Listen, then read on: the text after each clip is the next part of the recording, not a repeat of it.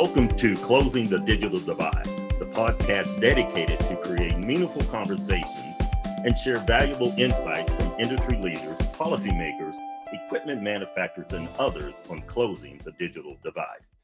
I'm your host, Charles Thomas, and together we'll explore the policies, challenges, triumphs, and innovative solutions that are reshaping the digital landscape. Join us as we shine a light on the importance of equal access, digital literacy, and the transformative impact technology can have on our unserved and underserved communities.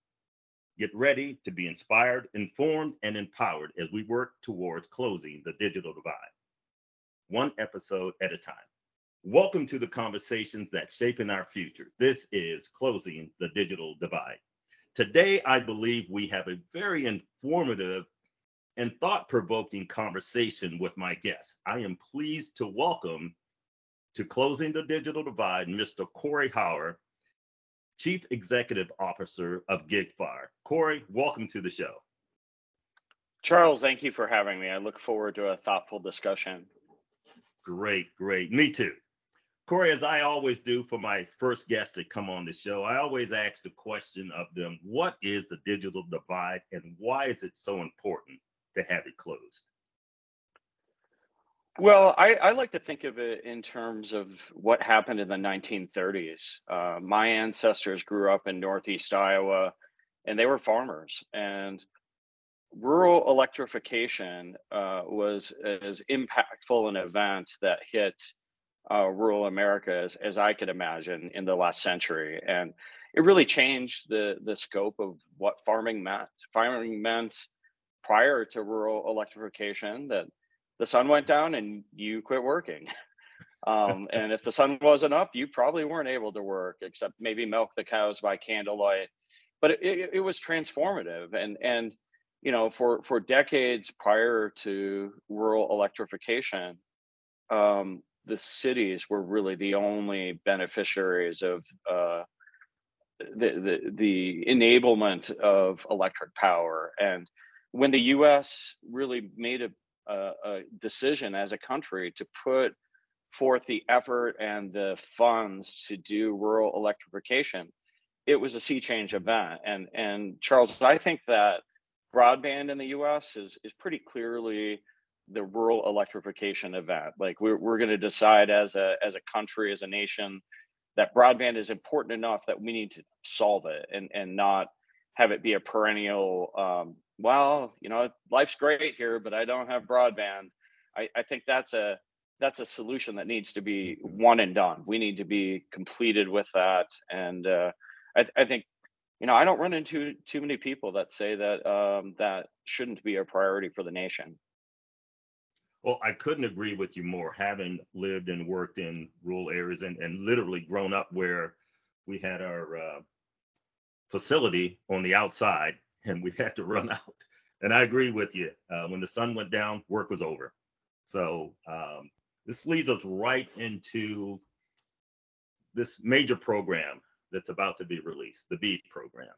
There's been several initiatives prior to this major program coming out.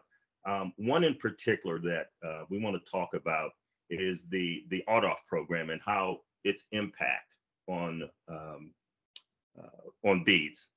I kind of look at RDOF as we shared a little bit earlier, as a more of a purpose-driven program, and BEADs is kind of out there a little bit. Can you talk to us a little bit about, and I know you guys were intimately involved with the RDOF process. Can you talk to us a little bit first about what RDOF was and how its potential impact will be on the BEAD program? Yeah, and we're very passionate about the utilization of ratepayer funds to sort of solve this divide issue between rural areas and cities. And, you know, I give a lot of credit to the FCC as an entity because I think they recognize that largely universal service, which had been focused historically on landline availability. So you could get a phone line in your home in a rural area. largely due to Universal Service Fund subsidies that were granted to telephone companies. And Mhm. I think the FCC correctly recognized that that's pretty much a solved issue. If you want a phone line, you can probably get it. Right.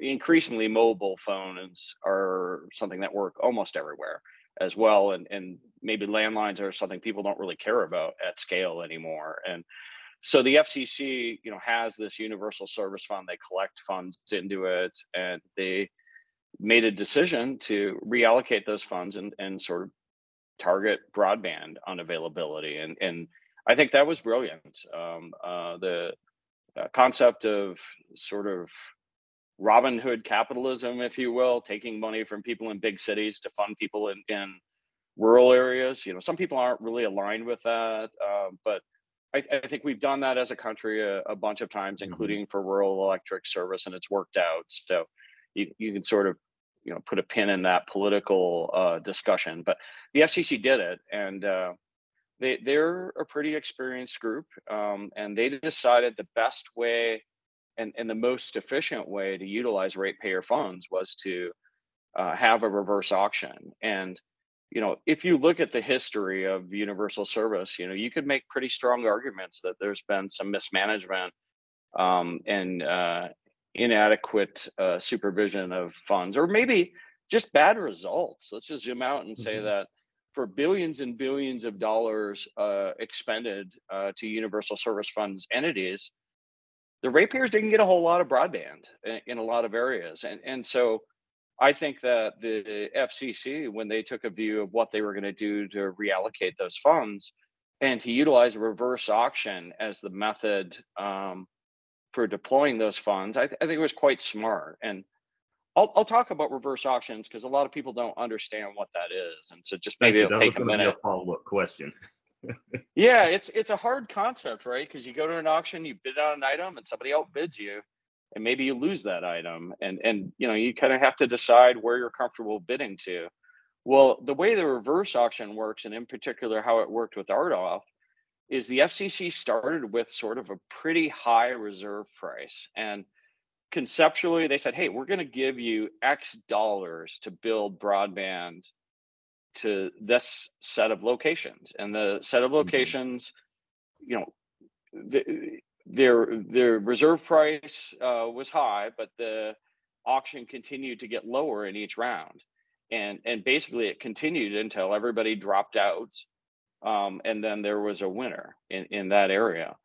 Um, One concept that people probably don't realize is there were two tiers of broadband service that were bid. There was a 100 by 20 tier and a gigabit by 500 tier. And there's some other tiers, but they weren't meaningful in the auction. Those are the only two tiers that matter. And Mhm. the way the auction worked for the FCC is they wanted gig by 500, and they literally said it in the auction rules that they were constructing the auction to favor entities that were willing to bid at the gig by 500 tier. And so if two bidders showed up at the quote quote clearing round where the budget of the FCC was met, um, and there was one that was bidding 100 by 20 and one that was bidding gigabit by 500, they eliminated any bidder that was bidding 100 by 20.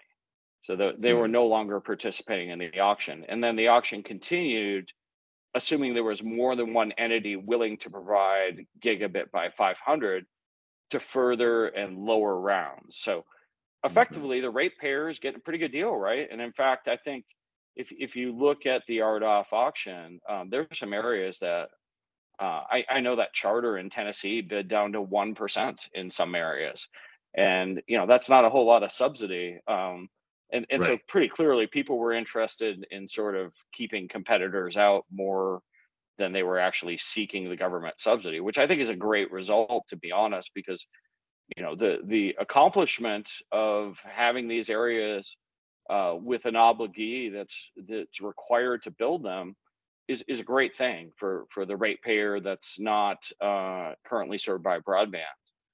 But I think it's not widely known, at least our entity, LTD Broadband, when we bid, We won over half of our award on the first day of the so-called real auction. In other words, the auction after the reserve price was met, because we were Mm-hmm. the only entity willing to do gigabit by 500. And so that basically was an award round for any entity that was the only remaining bidder willing to do gigabit by 500.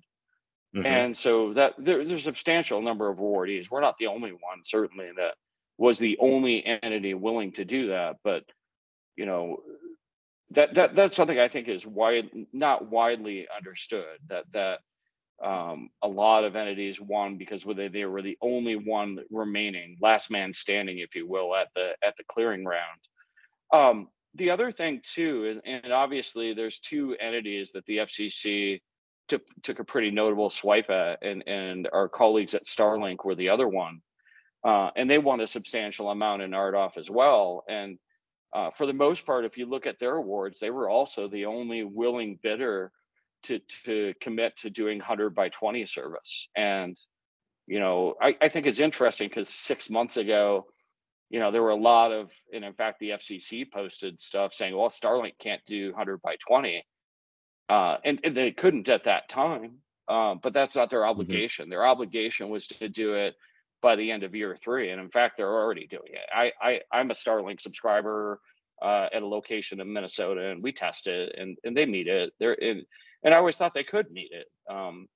Which sort Mm-hmm. of gives me a lot more pause along the lines of the FCC's rejection and sort of their violating their own rules, I guess, to reject Starlink.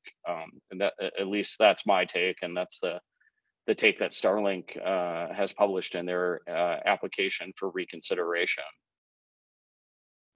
So I kind of see maybe possible two inherent issues there with the reverse auction, and there's been debate on both sides of this.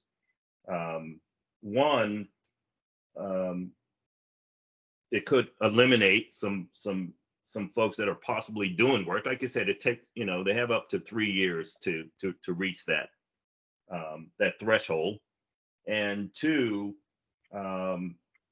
if we bid down too far, then it kind of makes it not a good business plan to actually do the work or actually build a project in some of these areas, um, and that could be an impact on getting these people, the people that need the service built in those areas. Yeah, but what's your take on that? Am I way off base, or is that reality? Well, I think it's a fair question, Charles. And it's interesting. Part of the subtext of why the FCC went down the road of RDOF was sort of the answer to the joke. What's the definition of crazy? Doing the same thing and expecting a different result.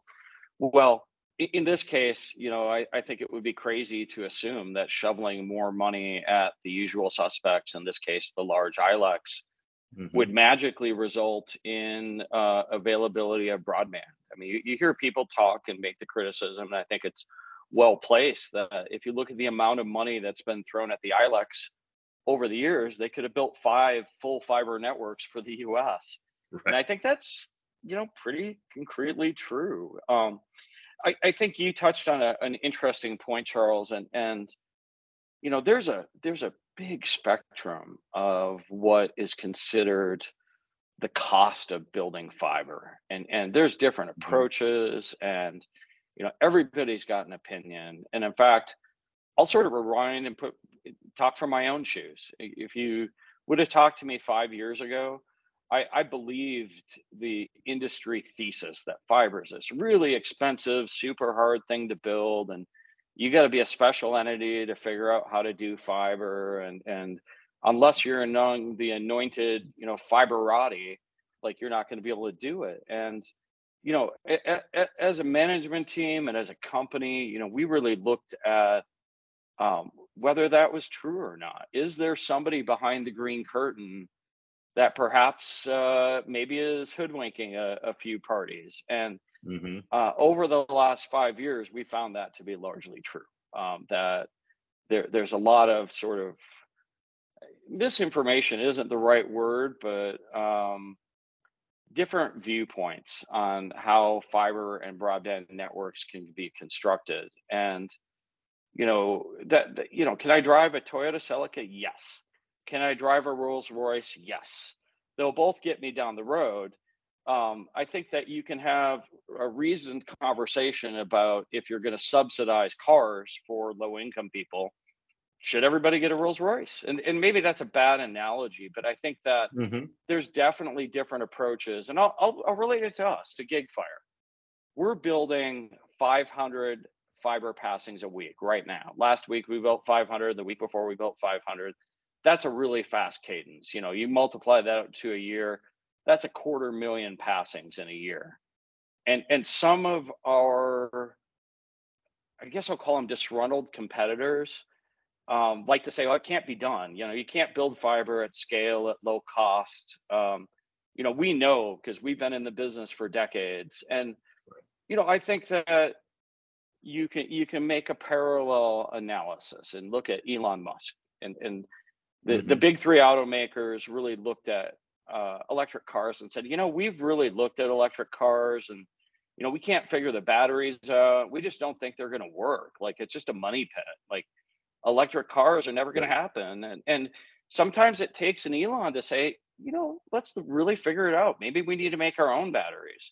And it turns out that was the unlock, right? Like, he figured out how to make batteries, and in partnership with Panasonic, they were able to sort of do what Detroit said was impossible. And now Detroit's building lots of electric cars as well. And so Right. copying and pasting the same ideas is maybe not always the right answer. Maybe you need somebody to start with a clean sheet of paper. And I'm not sitting here saying we're the only company doing that. I think there's a lot of innovation in the fiber space. You look at companies like Metronet, Ziply, Allo. They're building low cost fiber at scale in relatively rural areas.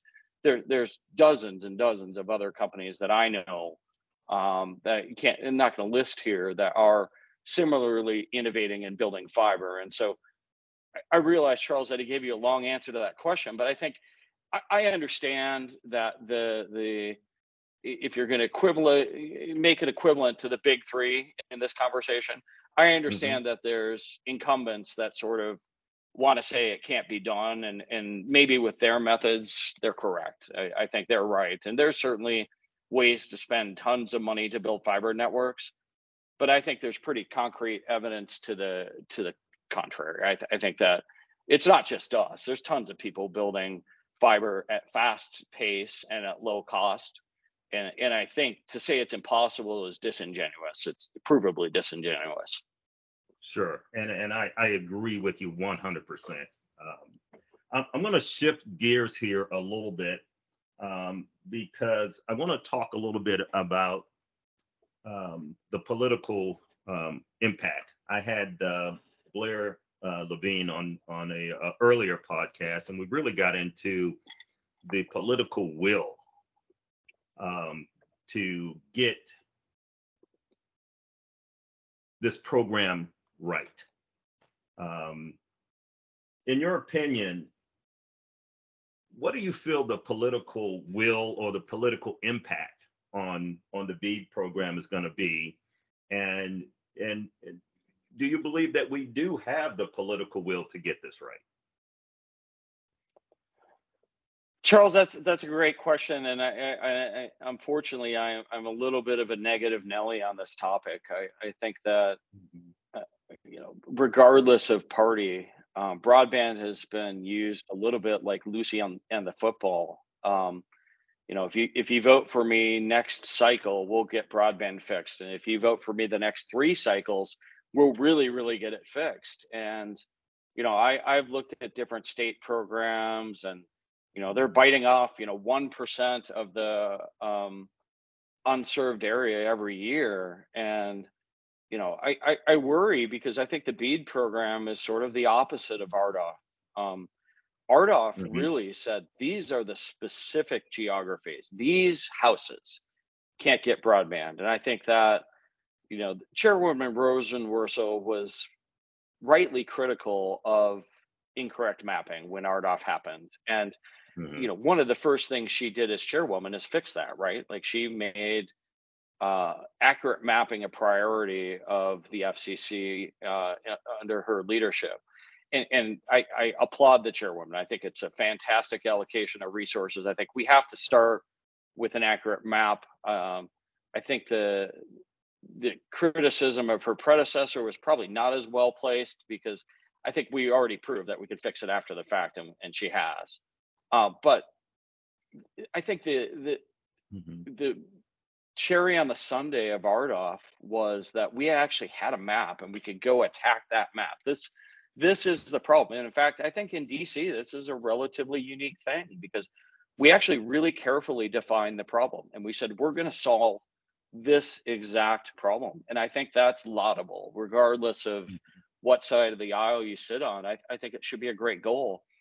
And by contrast, BEAD doesn't have anything to do with that. Like BEAD is just saying, oh, there's a bunch of areas and we hope people participate and try to solve them. And most of the participants in the BEAD program are for-profit businesses, and many of them are publicly traded. And they all have fiduciary responsibility to their shareholders to do the best application of their capital. And so because of that, it's very unlikely that most of the quote hard to build areas are going to be subject to BEAD building. I just think it's very unlikely. And so, at least in the case of LTD and Starlink, the FCC's focus on burning those awards to the ground, I think is extremely negative for the people that live in the geographic footprints Hmm. that should be getting, we should have built many tens of thousands of locations in fiber already, but for the FCC burning our application to the ground alongside with Starlink's application. It worries me that we're going to be here for a long time, not just 2 years, but 5 years and maybe 10 years.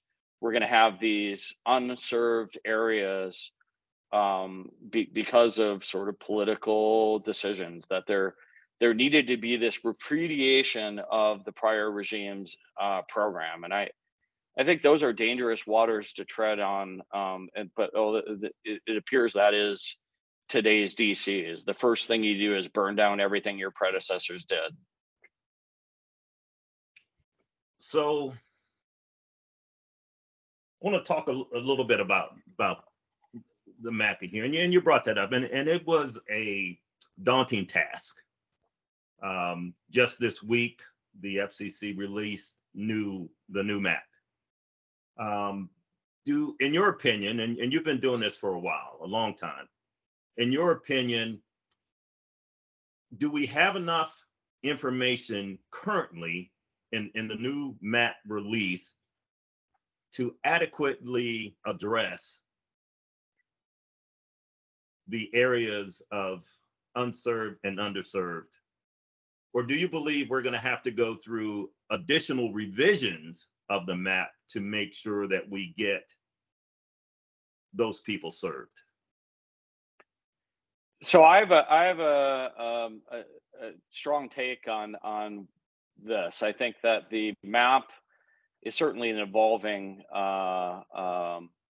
set of data, and it's probably the best thing that I've seen in Sure. terms of helping figure out where the trouble points are for broadband. And Mhm. none of us as industry participants wanted this. My company didn't want to telegraph our punches to our competitors and basically show Sure. everybody where we have service and where we don't.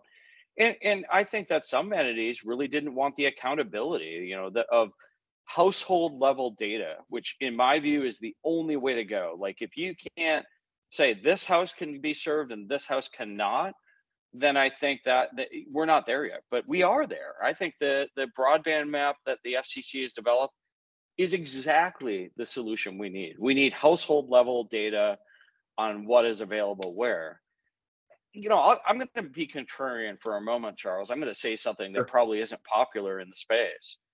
Um, Elon Musk, in my view, has largely solved the broadband fire that's been happening to the country. If you want to say the fields are on fire, or the city is on fire, or whatever your analogy, I think that Starlink has put out that fire largely. If I want to build a cabin in the middle of nowhere, Montana, and I want to drill a well and I want to put up some solar panels and live 100% off grid, I can do so with extraordinarily great broadband. And so I think that Hmm. the sort of fire drill that started a lot of this broadband funding um, importance and urgency probably is a lot less important now. And you know, this, I'm speaking as somebody that's in the industry and maybe potentially looking for funding dollars to help accomplish broadband product projects.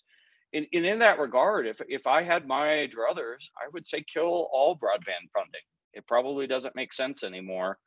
There's probably better uses of funds because of that. And you could make an argument that Starlink's expensive, but you know the U.S. Has had lots of mechanisms for putting thumbs on scale with regard to price. So if you're low income, we can put a thumb on that scale and we can make that Right. $110 service a $50 service. And I think that probably would be a great use of ratepayer funds. I don't want to go too far down the well on that or the rabbit hole, but it's a contrary opinion. It's one that I hold. I think that largely Starlink has put out the big fire. If you want to make the Hmm. argument that eventually we need fiber, I think you can have a reasoned discussion about that. I think that gigabit service, generally speaking, is neat and it's a great capability. Our company, GigFire, the name it indicates that we're focused on delivering gig service. We're relatively technology agnostic, though, because we're delivering gigabit symmetrical service, not just on fiber, but now in 2023, we're doing gig symmetrical using fixed wireless. And so we're very agnostic as to technology. You know, I think it's pretty clear in my view that Starlink also is going to join the gig symmetrical club at some point. They'll be able to do it. That Hmm. it seems very likely that we'll be competing with Starlink in every address in the U.S. that we serve at some point. And you know, that's an interesting mechanism for controlling costs. I mean, cell phones used to be $80, $90 a month. There's a number of carriers today that you can sign up for $15 a month or $25 a month. Right. And so a lot of market forces have driven pricing to be more affordable, and I predict that that will happen in broadband as well. And I'm glad you brought up the fixed community. Because I kind of look at the fixed community as more of a competitor with Starlink. Surely Starlink has, I believe, has some advantages in there. As you mentioned, you can build a cabin out in the middle of Montana and immediately have adequate service, broadband service there. Um, how do you, in your opinion, how do you see the fixed wireless community fitting into the overall broadband ecosystem? Well, I think you know it's going to be a competitive marketplace, and we're already seeing that. You know, between T-Mobile and Verizon, those companies alone have signed up millions of people for their fixed wireless service, and that's huge. And I think that you know if you read the transcripts from some of the quarterly reporting done by the publicly traded cable companies, it's impacting their business in substantial ways. And, you know, Hmm. I would argue from the consumer's perspective, that's great. Like competition is great. And in fact, you know, our company over the last, call it year, has certainly lost some customers to Starlink. And we think now with the advent of gigabit symmetric service, we're going to get a lot of them, if not all of those back. Like the consumer is in a great spot, right? Because they get to vote with their wallet. Right. And you know the government you know can sort of put thumbs on the scale wherever they want and to affect availability and maybe sometimes to affect price. I would argue that probably the government should keep their nose out of the price thumb business. with the exception of people that are low income. I think that's a laudable Sure. place for governments to participate. But in terms of trying to tell carriers how to price their service, I think Mr. Market is really adequate at determining how consumers pay for and what they're willing to pay for broadband service. But I think that, and, I'll make a somewhat bold prediction here. I think gigabit fixed wireless is going to be a pretty big component of uh, what people choose for broadband, and Starlink. Mhm. You know, great service, amazing. You can get it almost anywhere on the planet. It's going to be a huge unlock for not just the U.S. but for the planet in terms of where broadband can be available, and I think it's great. But competitively, we think it's caused us to sharpen our sword. A year ago, we were selling 100 meg consumer packages, and now we're selling gigabit consumer packages. And I think that we're not doing that in a vacuum. Starlink influenced our focus on bringing and low cost consumer packages. We're doing gigabit Mhm. for $70, and that I think, Wow. again, we're not operating in a vacuum there. We want to be a value offering. We think that we're going to have a bigger pie to sell to. We're growing the pie by making the price lower. And so the number of available consumers that are willing to pay $70 a month for gig, in our view, is bigger than the number that's willing to pay $110 or $120. And we have some competitors in our footprint that, they're federally funded or universal service funded phone companies that are charging $250 a month for gigabit. And they're a for-profit business, or maybe, I guess, they're not. They're cooperatives in some cases, and they can do what they want. The government doesn't regulate what they charge. Sure. But I would argue that the marketplace is going to regulate what they charge, because they're going to have to compete with us with a $70 gigabit offering. And I think that is going to influence what other participants in the market do vis-a-vis their customers. Yeah, and I think the marketplace is a great driver for that. And in the end, we want the subscribers, the people in those areas to be the winner, right? And I'm a firm believer of allowing the marketplace to drive the prices, regardless if you're subsidized or not. We are almost out of time. This has been informative. It's been great information. You're certainly someone who I'd like to come back and have another conversation with as we get closer to BEADs and actually, once the allocations and the projects have begun. We want to talk about how you guys are proceeding, and I just think that'd be a great follow-up conversation after this one. Corey, take a minute and tell folks about where GigFire is, some communications, how they can get in touch with you guys, and where your expansion plans are going. Yeah, and this has been a great conversation, Charles, and I really appreciate your reaching out to me, and definitely will take you up on the offer of a follow-up conversation, because I think there's going to be a lot of story told yet Yes. with regard to the broadband deployment, and in particular in the rural U.S. GigFire is largely focused in the Midwest. We operate in Minnesota, Iowa, Nebraska, North and South Dakota, Wisconsin, Missouri. Very soon we're going to operate in Illinois. I guess I'm letting a cat out of the bag in this interview, but we'll be in Illinois soon. And we also have operations in Tennessee. The best way to reach us is our website, gigfire.com. We talk on the phone, we chat, however you want to reach us, we're reachable there.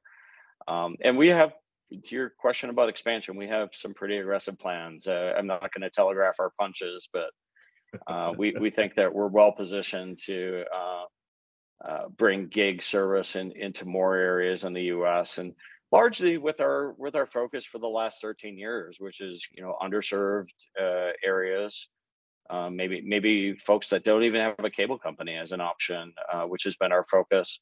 But increasingly, we are competing with cable. We think the symmetrical capability of both our fiber and fixed wireless is something that people want, and people are voting with their wallets. I mean, we're signing up people like crazy, and that's what we expect. So that's part of our underlying reason that we expect to expand to a lot of new markets in coming months and years. Well, great, and that's fantastic, because the bottom line is, are the people that need to get service getting service? And I'm a firm believer in competition and allowing that competition to drive the marketplace.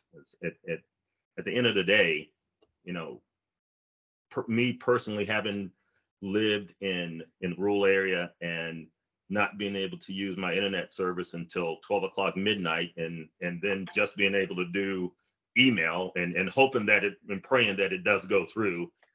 I think this is great, not only what you guys are doing, but what other folks are doing as well. Well, we've come to the end of another empowering episode, and we want to express our deepest gratitude to Corey and GigFire for being with us today.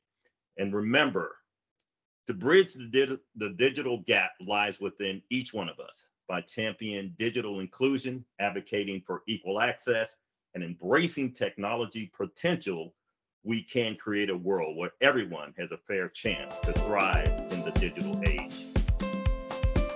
You can reach this podcast and other episodes on Closing the Digital Divide at ctdd.castos.com or wherever you get your podcast. Thank you. We look forward to sharing with you very soon.